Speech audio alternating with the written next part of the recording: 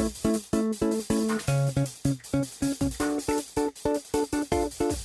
bought a Nomad. 2008 collapse.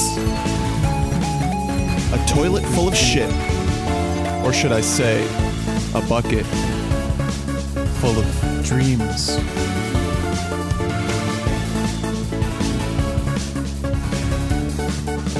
Chloe Zhao. See you down the pod.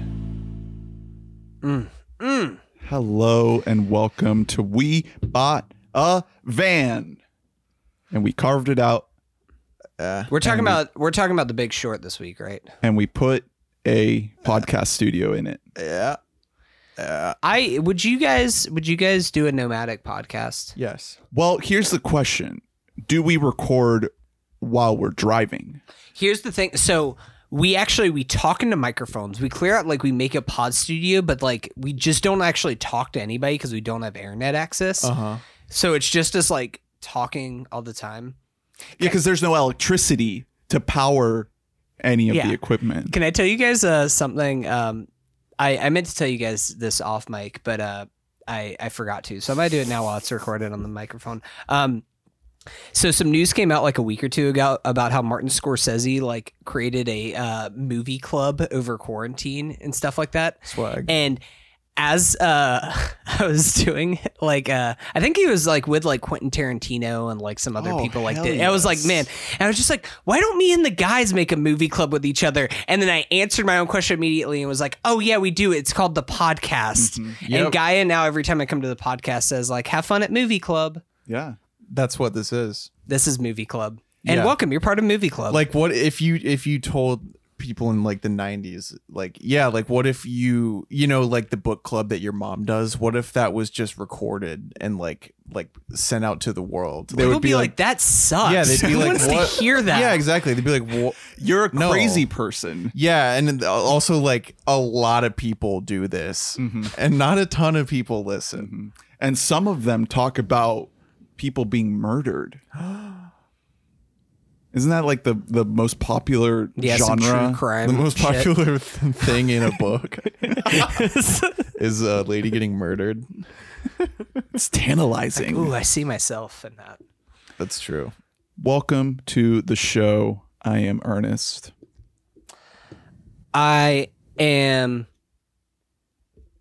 just Hunter today. I'm Drew. I'm just Hunter. All right, were you going to come up with a fancy nomadic so here's the thing. nickname? I was going to throw shade on this movie immediately and say that I'm fully willing to be bought by buying me a vanity license plate and sending me bottles of wine that say Nomadland wine. But I didn't want to start this review out on a negative note. So I'm just Hunter today. We're talking Nomadland, directed by Chloe Zhao, based on the book, which I think is also called Nomadland. About actually I don't know what the book's about, but the movie is about a woman who lives in a van and experiences the world of essentially nomads driving around America, living on the road in their campers and their RVs. And it's kind of just this very straightforward story, kind of a slice of life story about what this life is like, about being on the road, detached from civilization, detached from all of these things that we kind of hold dear in society, like houses, places, toilets. It's in theaters right now. It's also on Hulu, which I think is fascinating. That's awesome. It is the most celebrated movie of the award season right now. And it's just right there on Hulu. You can just click on it and watch it. And if you get on there, it is the first thing that'll pop Yeah, up. it's actually, they're not doing a Netflix thing sometimes where they just bury it like Mank on day 3. No, they're the banner. Even on Google TV, on my Chromecast. Yeah, it just shows up right there. As soon as the you first turn thing. on Chromecast, like Hulu's paying money. They want this to be an Oscar bid. It's a Fox Searchlight, or I guess Searchlight Pictures, pulling the gun and going for it. I mean, we've seen other studios do it. Obviously, the big one was HBO Max announcing that all the big Warner Brothers movies would be on the service. But this one, it seems like they're gonna see how it goes, and then maybe announce it for the other ones. A similar. It seems like a really good idea to just put it on streaming and theaters at the same time. Pretty much, you're just getting as many people to watch your thing as possible. Yeah, for a movie that wasn't ever going to be like a blockbuster anyway. I was gonna wait until a little bit later in the pod, but I guess we can talk about it now since we were talking about that, like about how it's still a little bit baffling to me that this is the heavy front runner, It's heavy a weird favorite movie. to be Yeah. Best Picture winner and Best Director. Not to take anything away from this movie, but this is a style of film that just never actually gets recognized by award shows. And it makes me wonder if maybe a big portion of that is due to the fact that we don't factor in box office this past year because of the pandemic and everything, that people are more willing to open themselves up to something that isn't as traditional an awards movie. Mm-hmm. But like, this is one of the most, if this does go on to win Best Picture, this will be like one of the most unlikely movies in recent memory to win Best Picture. Going back to your Oscar episode, which listeners can go back and listen to, but one of the categories that Hunter brings up is like about like what is an Oscar movie, a Best Picture movie is a movie that is about America, a movie that explains America. Wasn't that one of your categories? Yeah, that's one of the things. And it does fall into that. This is what that would be, but it's so untraditional as far as the actual filmmaking goes, and like there isn't really a plot to this movie. There's a plot that kicks in the third act of this movie, but it is much more surgical with the way that it chooses to dissect what it is to live out the American dream. There is no big monologue, at least not. I mean, there is a incredible monologue that we'll get into whenever we get into more spoilers of the movie, but that's not delivered by Frances McDormand. It's very interesting seeing like how this is played out, because I thought that this movie, I don't know about you guys, but the hype around this movie had been building for months now. Oh yeah. And like I thought that this was going going to be a different movie than what it was. People saw it a long time ago. Yeah. And now we're finally getting a chance to see it. It feels like almost a year after it initially got screened for critics. This wasn't a Sundance movie, was I don't think so. I know Minari was a Sundance. Telluride maybe or something like that. I can't remember what the first festival was that premiered at, but it was like pretty early on last year. And maybe part of that is blamed on me, because I've seen the writer, I've seen Chloe Zhao's other films, so I knew her style, but for some reason I thought like, well, the writer got completely passed over by critics, or not by critics so much, but as like major awards as far as that goes. So this has to be more traditional, and it's not really. This has a star in the center that the writer doesn't, you know? Yes, that is I think true. The thing that this shares with the writer is that it does have that quality of it being hybrid documentary, but that's like a weird way of describing it because it doesn't really look that way or feel that way, but that's essentially what it is. It's like 50% a documentary, but Chloe Zhao is just so good at blending it that you don't feel like you're watching a documentary. You're completely immersed in the story. But you do have an actual performance at the core with Frances McDormand. That's something that's different from the writer. Mm-hmm. Kind of. I haven't seen the writer, so I don't know like that guy, how much of a performance. The writer is almost exclusively non-actors or real actors. I mean, because they are actually giving on a performance of sorts, but I mean, the writer is almost exclusively all real people, and this is also almost exclusively real people, but there is still there's a recognizable face at the beginning, at the center of the film. What did you guys think about the film overall? Because I had this in my top 10. I was the only person who saw it whenever we did our top 10. I was waiting up for it until everybody had a chance to see it, and we went to the movies to see it. We went to a movie theater. We risked it. We double masked up on a Tuesday and saw it on the big screen. And my God, I'm so glad I did, because this just looks so gorgeous on the big screen, man. Oh my God, this movie looks fantastic. The wide open vistas, the feeling of grandeur and vast, like the American West is empty and wide and open and just so expansively large that it's tough to fit that into a small screen, and it lends itself really, really well to the theater. And I was feeling down about having to watch this on a TV, although I'm sure it still looks fantastic just because, you know, it's still a great movie. But I love being able to see it in the theater. And, you know, you got that COVID anxiety of like, oh shit, am I getting the fucking virus from going to this theater? But it was worth it. It was worth it. I loved it. I think there's a lot to dig into because this movie has a lot on its mind. There's just so much to talk about with everything it's trying to say and all the themes that it wants to get across about like what we want from life and what is important to us and what we, you know, hold to be dear and gravitate towards. But as a movie, I think it works really, really well. And I think it's, again, like you said, it's unconventional. It's a weird movie. It's this hybrid documentary thing. And I think Chloe Zhao is the MVP of the whole thing because what she does with these non-actors is unlike anything I've seen before. Yeah, that's what I was going to say is I would very handedly give her Best Director because in addition to the film just being absolutely stunning, like that, it's like what I always say about whenever a big ensemble of kids is really good, that means the director is really good at directing kids. Like you can, plenty of credit deserves to go to these people. And some in particular are just so unbelievably natural and moving on screen. But the fact that they all are is a director thing. Like you can't just flip the camera on and just think it's going to work. Yeah. And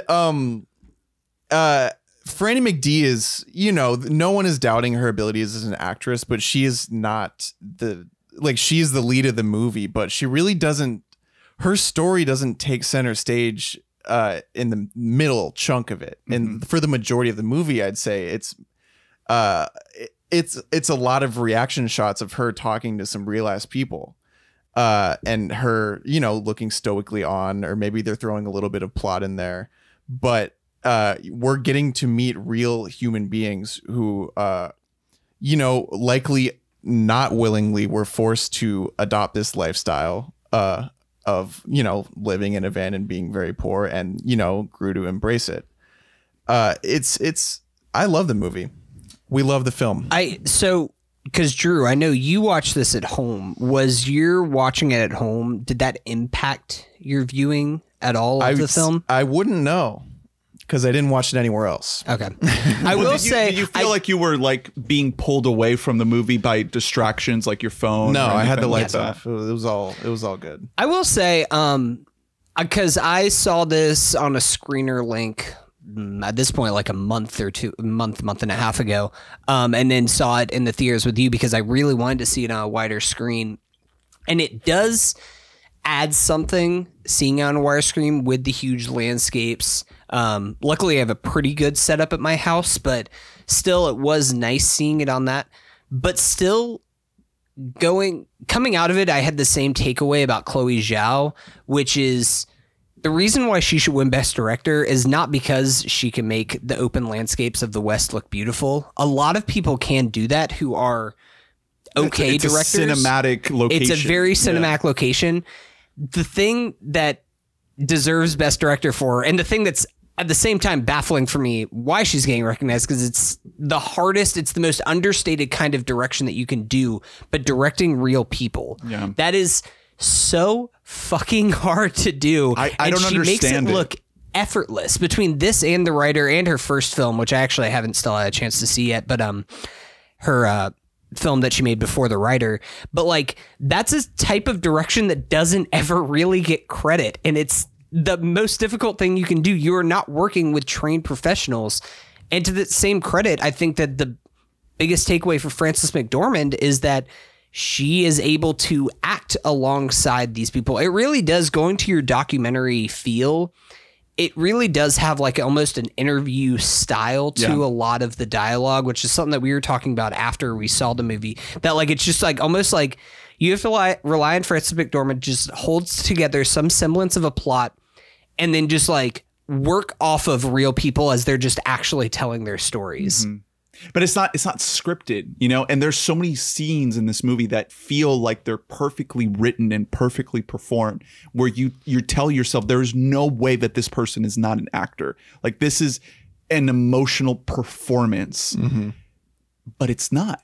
And I don't know. I would love to get the scoop on how they made this thing, because there is no way that you can give a non-actor a script and they have don't- them deliver it. They're just speaking from the heart. Yeah, these people, I mean, their stories mirror like Ferns, which is Frances McDormand's character story. Like, most of them had no other options, and this is their life. But they're unburdened by a camera being pointed in their face. That's the thing that baffles me. Yeah.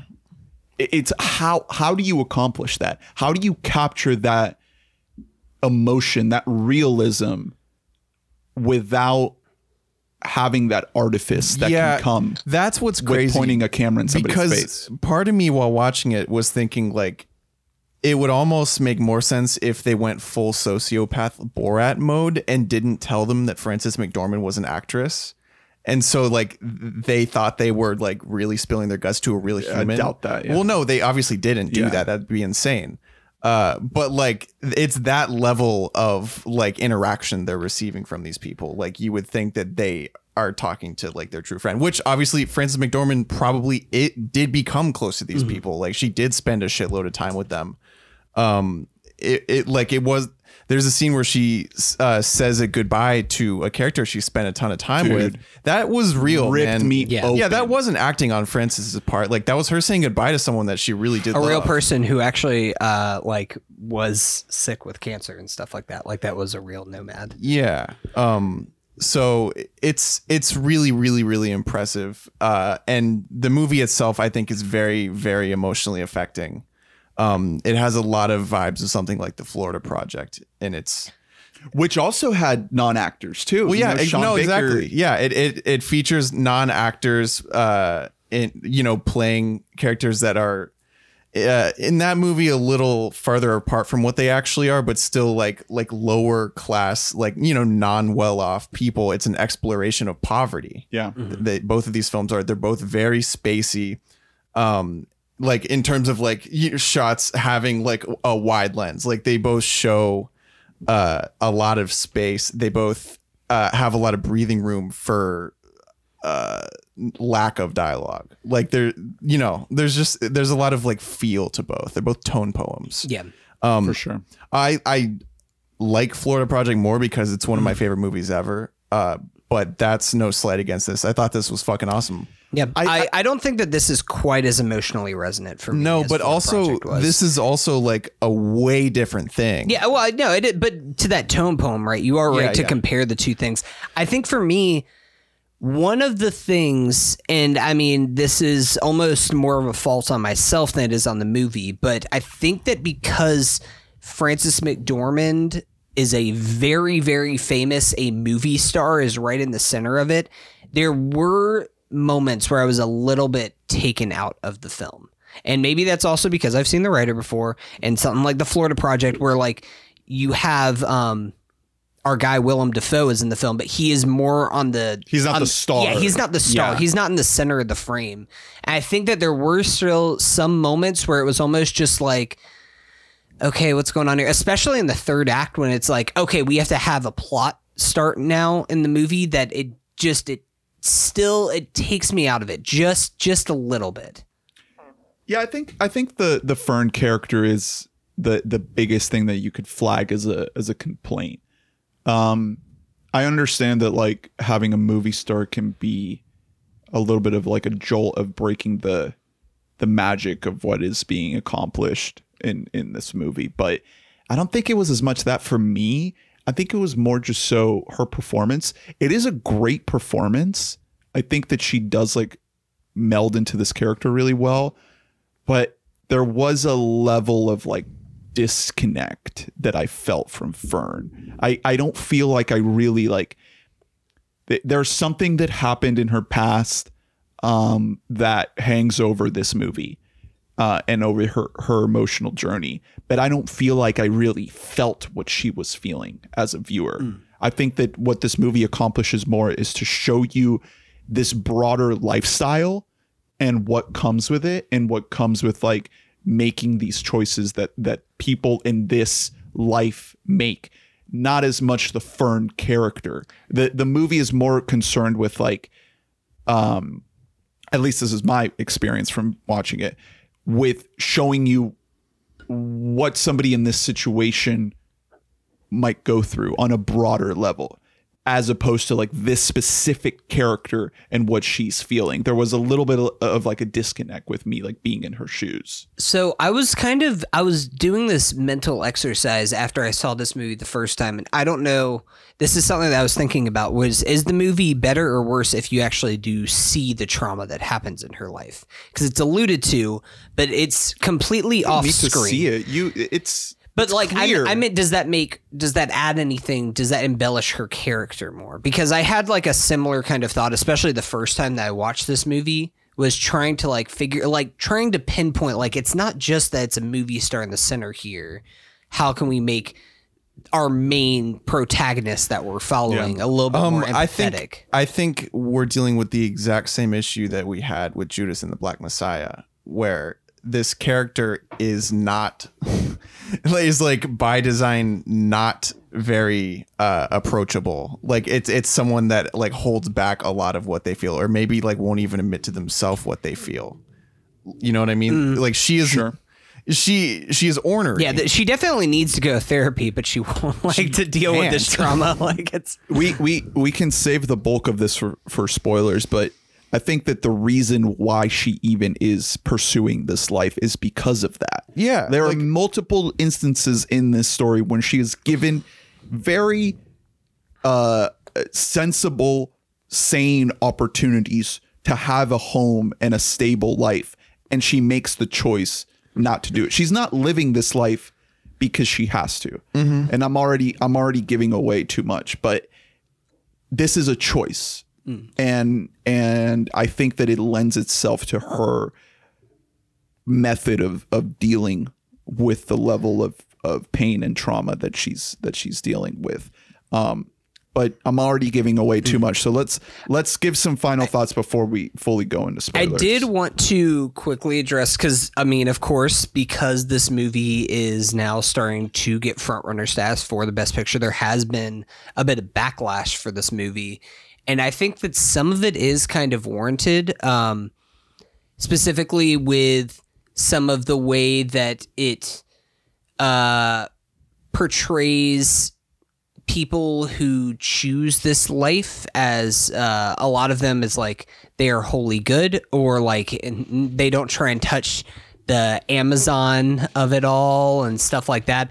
And I almost wonder if this is, I said this to you after we saw the movie together, Ernest, but like if it's Malcolm and Marie that's affecting, like infiltrating my brain, that I wanted this movie to be more pronounced and more political than it even was. But even to something take as a simple stance against Amazon. Well, saying? Not even against Amazon, but just for something like, for example, this movie is completely different with a person of color in the lead.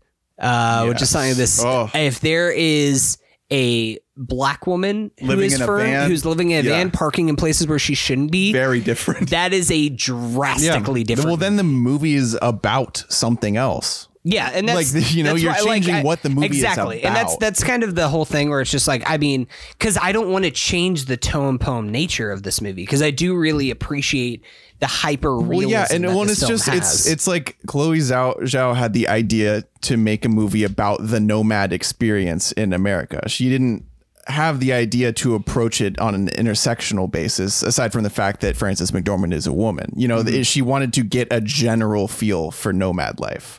There is something to be said about this life being only accessible to a certain group of people, mainly white people. We do see, I think there's like one black lady in there. I don't know if there's more people of color in there. There are more people of color, not a lot of black people for that reason that you touched on, Hunter. But generally, I wasn't upset at all by the fact that they didn't approach this stuff, because I would be really upset if they really like laid out like some sort of attack against Amazon. Like, to me, I was shocked that Amazon let them in.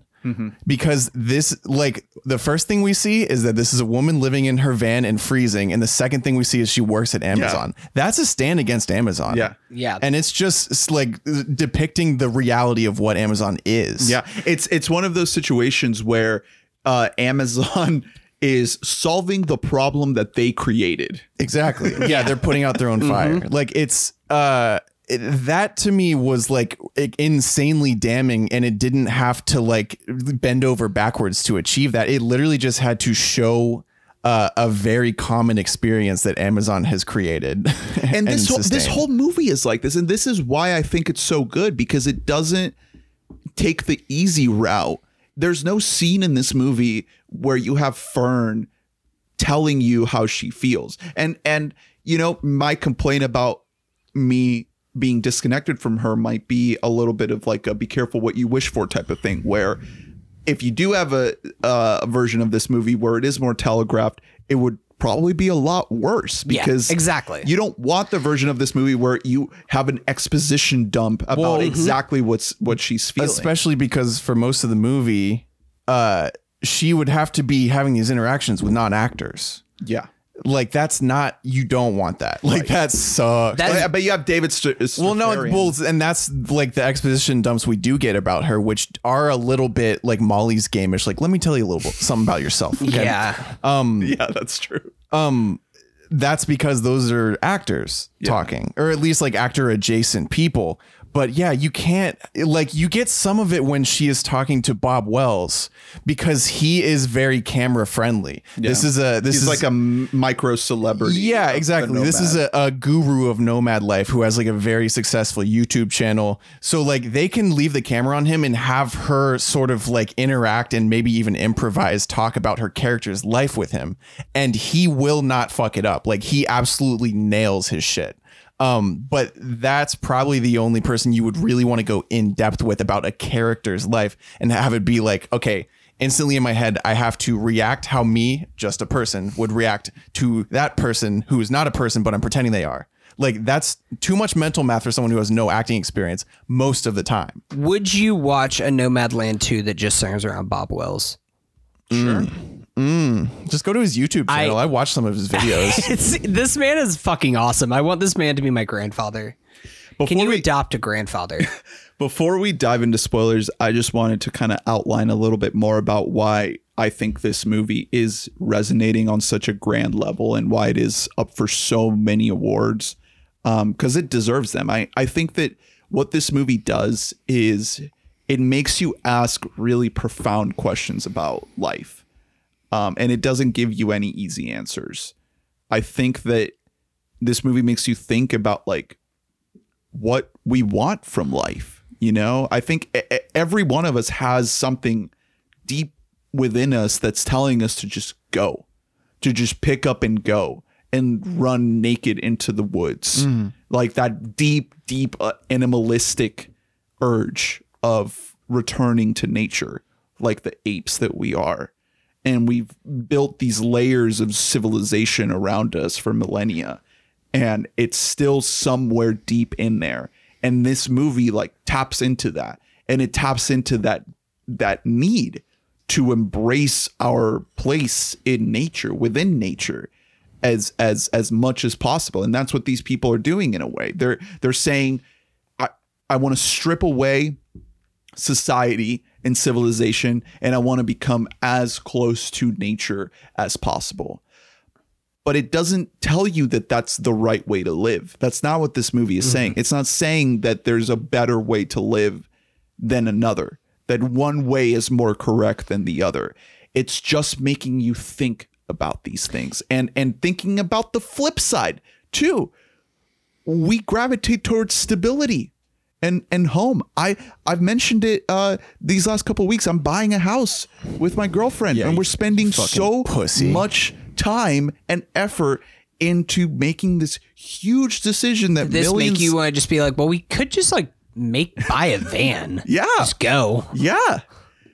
And it's buying a house is something that is a huge deal for millions of people. And it's something that the nomads don't, it's not a thing for them at all. It's not even a factor. And this movie is not coming down on one side or the other. It's not saying you're wrong for wanting a house or you're wrong for wanting to live on the road. It presents that duality, and it presents the struggle and the tug of war between both of those things. And I think it's so fascinating. Yeah, I think that one thing that I did want from the movie is that I wish that it showed a little bit more. I'm not saying for it to come down very much on one side or the other, but I wanted just a couple more small scenes showing the hardships of the nomadic life. Because, like, we get so much of, like, the camaraderie and the family that's built there. But, like, I mean, don't get me wrong. We have shots of Frances McDormand shitting in a bucket and somebody trying to knock on her door to come in. But, like, I feel like we could have had even, like, a few more things of, like, showing, like, how fucking hard this is. Yeah. How hard it is to even just find a place to park your car for the night. Yeah. That didn't bug me too much.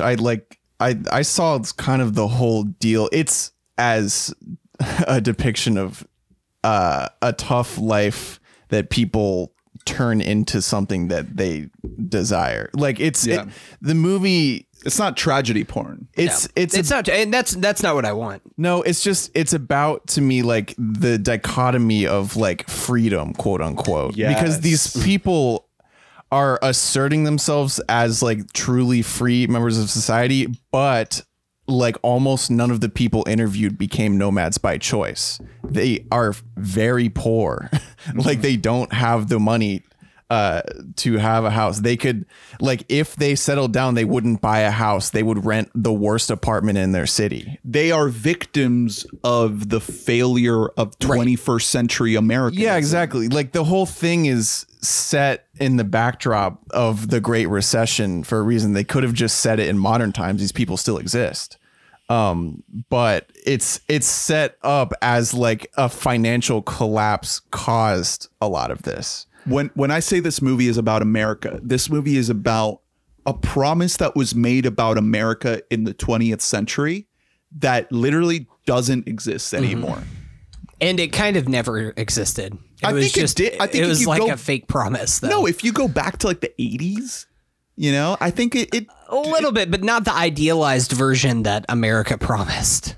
There was a time, I think, maybe it's just been romanticized to hell with the decades, but I think there was a time when you could work hard and get a job and get a house and be happy. And now that you have to work 3 jobs hard to maybe get enough money to maybe buy a shitty ass house. And that's not the American dream. And I think that, you know, next week we're going to talk about the American dream is actually just like chilling on Wall Street, bros, and just like investing in the right stocks. Wall Street bets, GME. Just going to the fucking moon. It's going back up. I sold it all as soon as it spiked, and now it's starting to go down again. Should have never got in. Hey, you know what? Don't buy Diamond meme hands. stock. Next week we're going to be talking about a movie that is set in the 80s and that is directly about the American dream with Minari. And I think that, you know, that also touches on the idea of like what you expect from coming to America and trying to like live out this ideal. And I think that this movie shows you how that ideal, Nomadland, shows you how that ideal is something that is kind of impossible to realize in the modern era. It just doesn't exist. I did want to ask you guys before we get into plot specifics with spoilers. This is a 2020 release.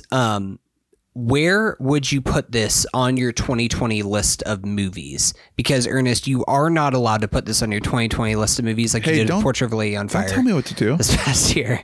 Where would you guys put this on your list? I had it at 9 on my list. I might bump it up a spot or 2, but like I'm comfortable with where that is. It definitely is in my top 10 movies of the year. It's in like my top 3. Top 3. Wow. Yeah, it's a great movie, and there really weren't many last year. It's in my top 3 of 2021. It is not a 2021 release, Ernest. I wanted to say this on pod to like hold you accountable. It just came out in theaters in 2021. We just saw it. On Letterboxd, it says 2020. If you look it up, it had a release in 2020. Did it? Look on Wikipedia. The very first line is Nomadland is a 2020 American drama film. Where was it released in 2020? Ernie thinks he knows better than the whole internet. Because if you go on IMDb, it says it was released in February of 2021. That's what it says. Because that's when it was released. I don't want to do this again. Just where would it be? You go on the website, it says the year, and that's the year. How about that? Go to release date. Yeah, but like, well, okay, you don't even have to go anywhere. You just Google it, and the year. In association with Searchlight, the film was held for virtual screenings for 1 week only, beginning on December 4th, 2020. That is a 2020 release. 1 week only. Where? Film. It was a virtual screening. I'd probably put it at number 5, probably. Huh. Maybe 6. Oh, looks like I'm a little bit lower on it than you guys. I still really enjoyed it a lot. I don't want to be too negative on this review because it's in my top 10. I'm saying because I have it in the back half of my top 10. But I still really, really enjoyed this movie a lot. I don't really plan on revisiting this movie again soon because it's not exactly a fun hang. But I don't plan on revisiting like any movies. So no. That's why Shithouse is above it, baby. Shithouse just fire that shit on any given day. Well, let's get into spoilers for Nomadland. So if you haven't seen it, it is on Hulu right now. Or if you're able to, please be safe and brave the theater. Don't go if it's not safe. Check it out and come back. Yeah. And listen to the spoiler section right now.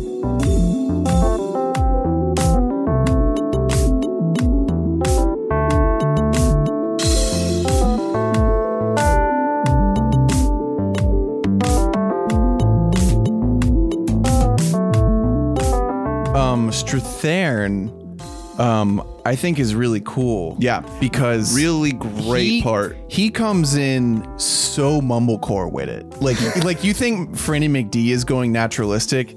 This man is. This man seems like he has never been in front of a camera in his life, and it's a good thing. Yeah, I love this character. I wish he was a bigger part of the movie, but it's a much needed piece because there was a point in the movie where I was wondering like, is this going to have like an actual plot? Like, is there going to be, because there's this moment where like this band of like ATVs or something drives by and the camp, and you're thinking like, is there going to be like a rival gang of nomads or something? That would suck. That's a much worse movie. I was like, what's the story here? And I thought that there was going to be like a real antagonist to this story. And the fact that there wasn't really kind of, knocked me back a little bit. But then you get David Strathairn coming in, kind of rounding out the second half of the movie, giving it a little bit more of a story backbone. And I loved it. He represents that side that I'm talking about of pulling back to society, pulling back to civilization. And they're both happy with their choices. Yeah. Like he needed to get out. He needed to live the nomadic life. And then he was able to come back to it and be accepted. And he had family there to kind of fall back on, where Fern doesn't really, I mean, she has the family, but she does not choose that path. There's that, it's probably one of the most movie moments of the entire movie. But whenever, Fern does go back to get money from her sister, and her sister's like, "You've always been a lone wolf. You left home as soon as you could." Yeah. And those are all actors in that scene, for sure. And you can tell. Yeah. But like, it is still important for her character to like have that there, because like this isn't just somebody who just, her husband died and she chose to go out like on a whim just because she needed to like get out and explore nature or something like that. Like she's always had this energy inside of her. Yes. But she found a community in it. It is multi-layered because you do get the sense that the death is hanging over her still. Yeah.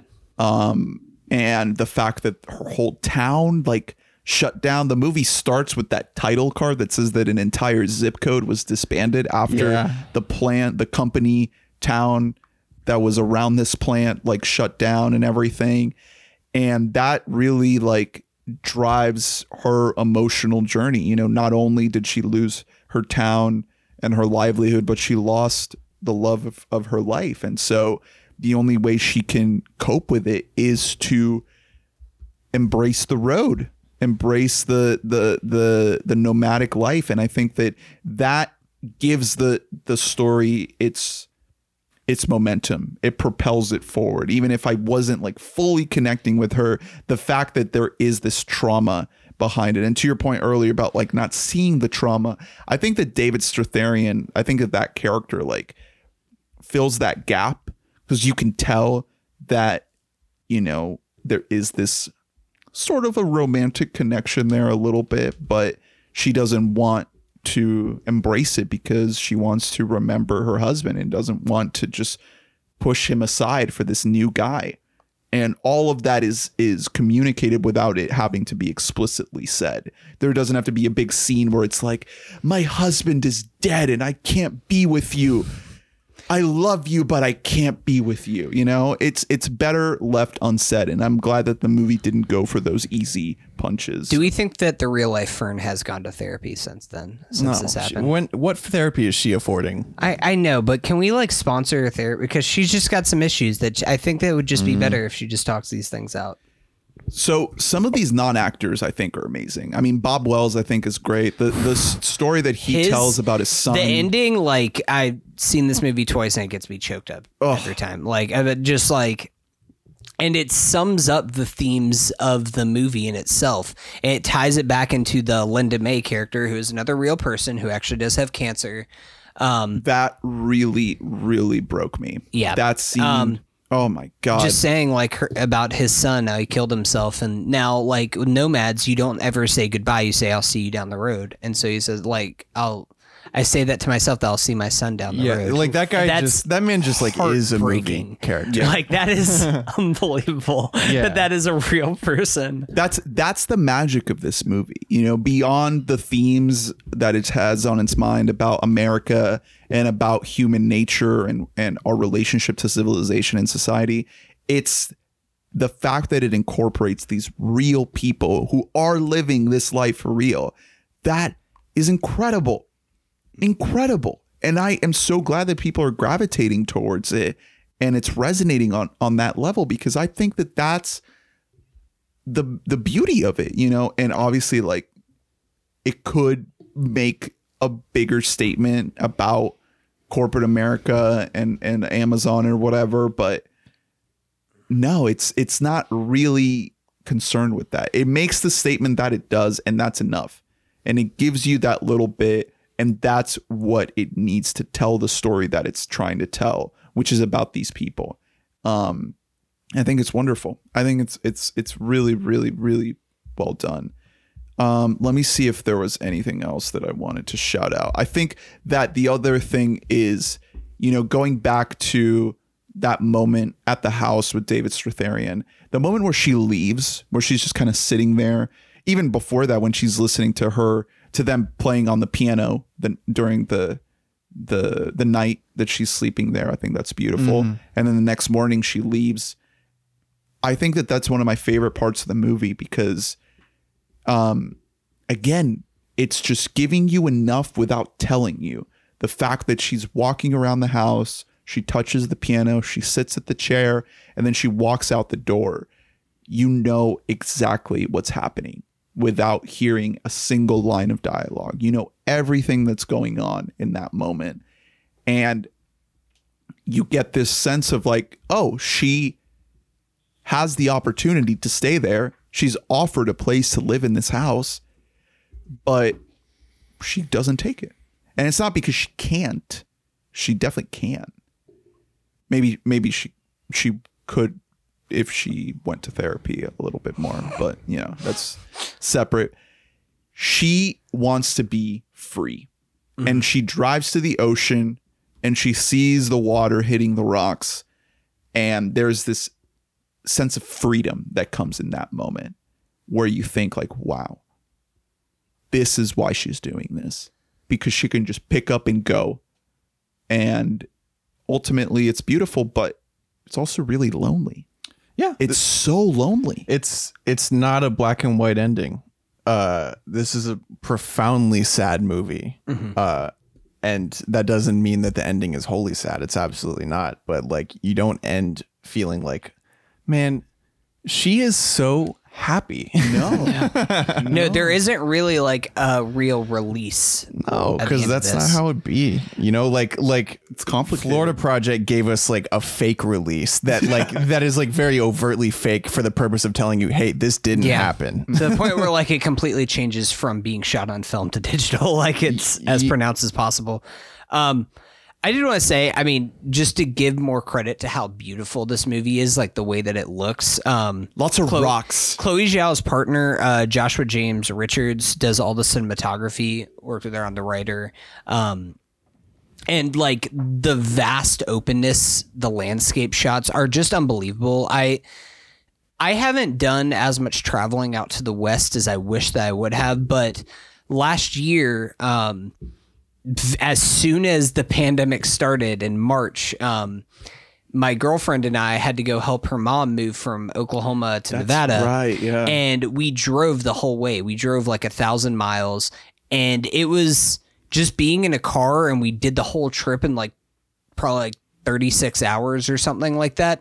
But it was so beautiful. Like you cannot really, even if you haven't done those kind of trips through the vast openness yourself, then you don't know, like it just feels like a different country. Like it feels like a different world than the world that you are accustomed to driving through there. It just feels like the sky is bigger. And that's one thing that Zhao, the horizon. Yeah, Zhao vast. and Richards capture so well in this movie is that it feels that is the original, like the Grand West. That's, you can feel why like our ancestors hundreds of years ago wanted to go see what was out there on the West, because there is kind of a majestic nature to it. Also, the score I feel like is really understated, but really perfect for the way that this movie looks, especially because a lot of this movie doesn't even have a score.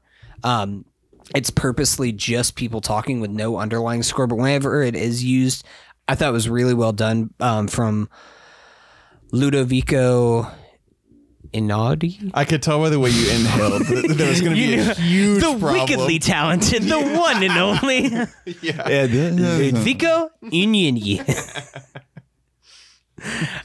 But yeah, no, I thought that like those two things working together, like there hasn't been a lot of technical award stuff to come out yet, but this is going to get a ton of love from all sides of that.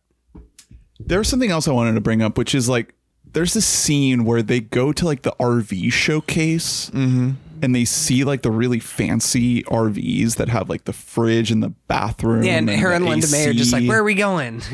Linda May, that's her name. Yeah, Linda May. That woman is so good. I hope that she's still alive. What a sweet She angel. is. She just got interviewed for something. Oh, I did saw she? a piece. Okay, thank God. She's going to be in Dune. She replaced Timothy Chalamet? Replaced Oh the my worm. God. Dude, the worm is the nomad, bro. Just in the sand. Yeah, Frances McDormand is going to voice the worm. That's how you do it, man. Who needs a van where you can be a worm deep in the sand? That sounds like a good song.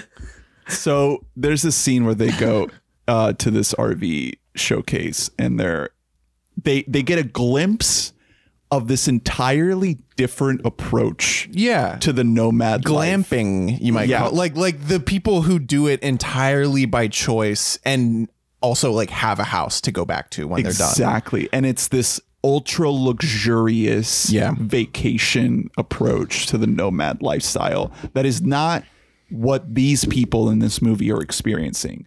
These people are experiencing something that most of us will never experience, which is like fully removing themselves from society. Well, maybe not fully, but like to an extent that these fuckers with the mega RVs could never even dream of.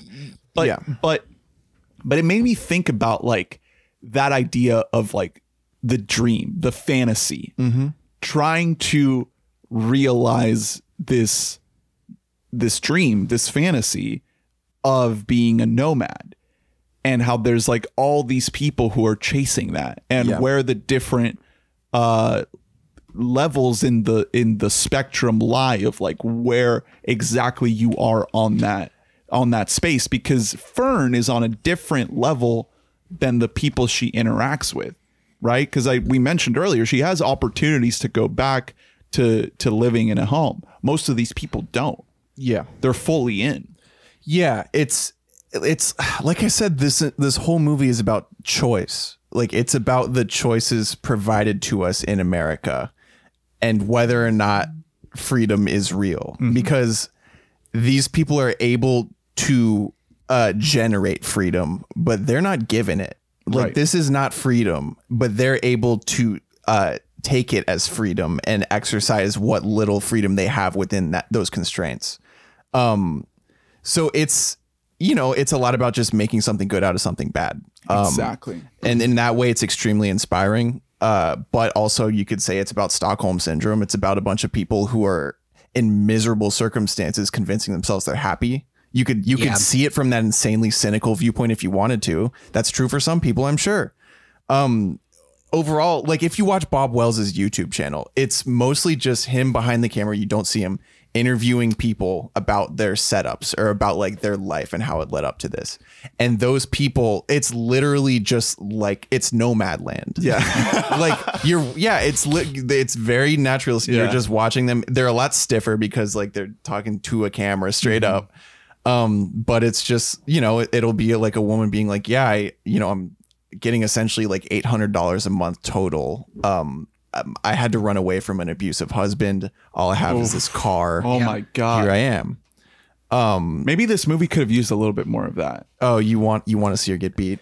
Jesus Christ, you're a monster. I mean more of those stories, because there are so many different stories. Everybody has a different story that's embracing this life. One of my other favorite scenes in the entire movie, I don't know if this guy was he might have actually been an actor and I've just never seen him in anything before, but the young kid who Fern sees. And Fern is like, where's your mom? I loved that moment because otherwise, when we're in the Nomad camp, it's mostly just a bunch of old people who like their partners have died like that. And I know that so many other people turn to that life for very different reasons. I do really like that scene a lot because it's like, no, there's kids who are out there doing this too. There's the white dude with dreads like buying rocks. Comes up like, we were laughing. Yo, man, like, dude, this is a cool rock. How much you want for this rock? But how different is that experience from the 70-year-olds? The 70-year-olds who are at that point in their life where they don't see any value in material things. Yeah. They're like, I'm fucking 70 years old. What's the point of a house? But I think maybe the movie could have used like maybe one other person that comes from a different walk of life or something like that.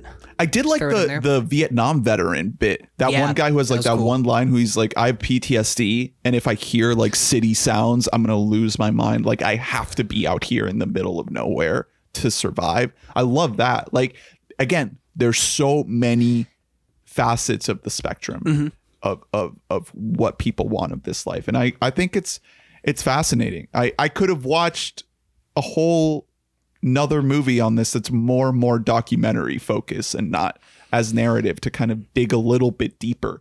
But the way it's presented, I think, is really, really, really effective. The last thing I wanted to mention is the ending. So she goes back to Empire. She goes back to the town, completely empty, goes back to her house, goes in the factory, actually covered in dust, which I thought was really cool. And then she steps out into her backyard, and it's just the vast open desert before we cut to black.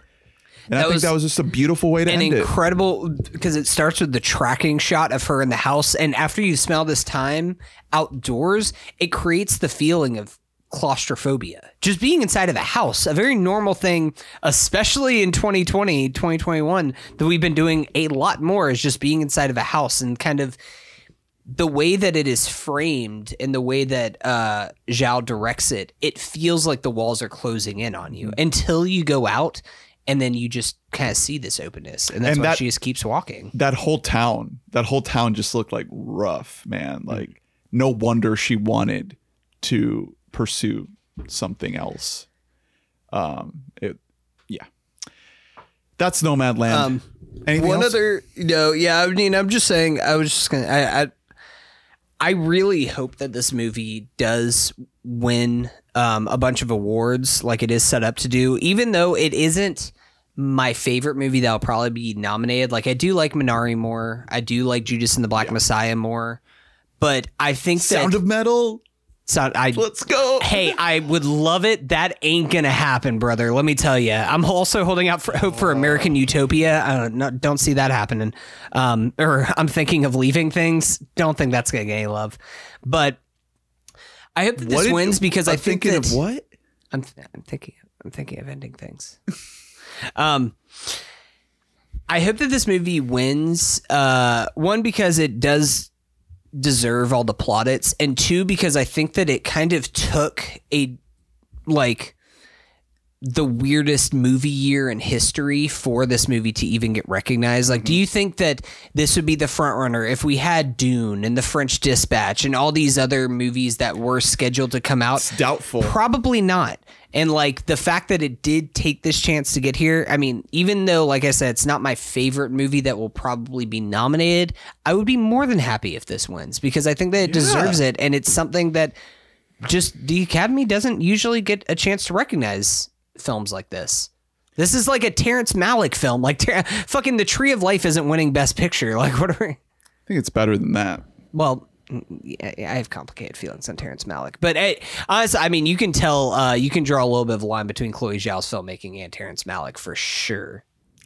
Yeah, she's more concerned with making something that's more approachable by the mainstream for sure, and I think that's why this movie works better. Yep.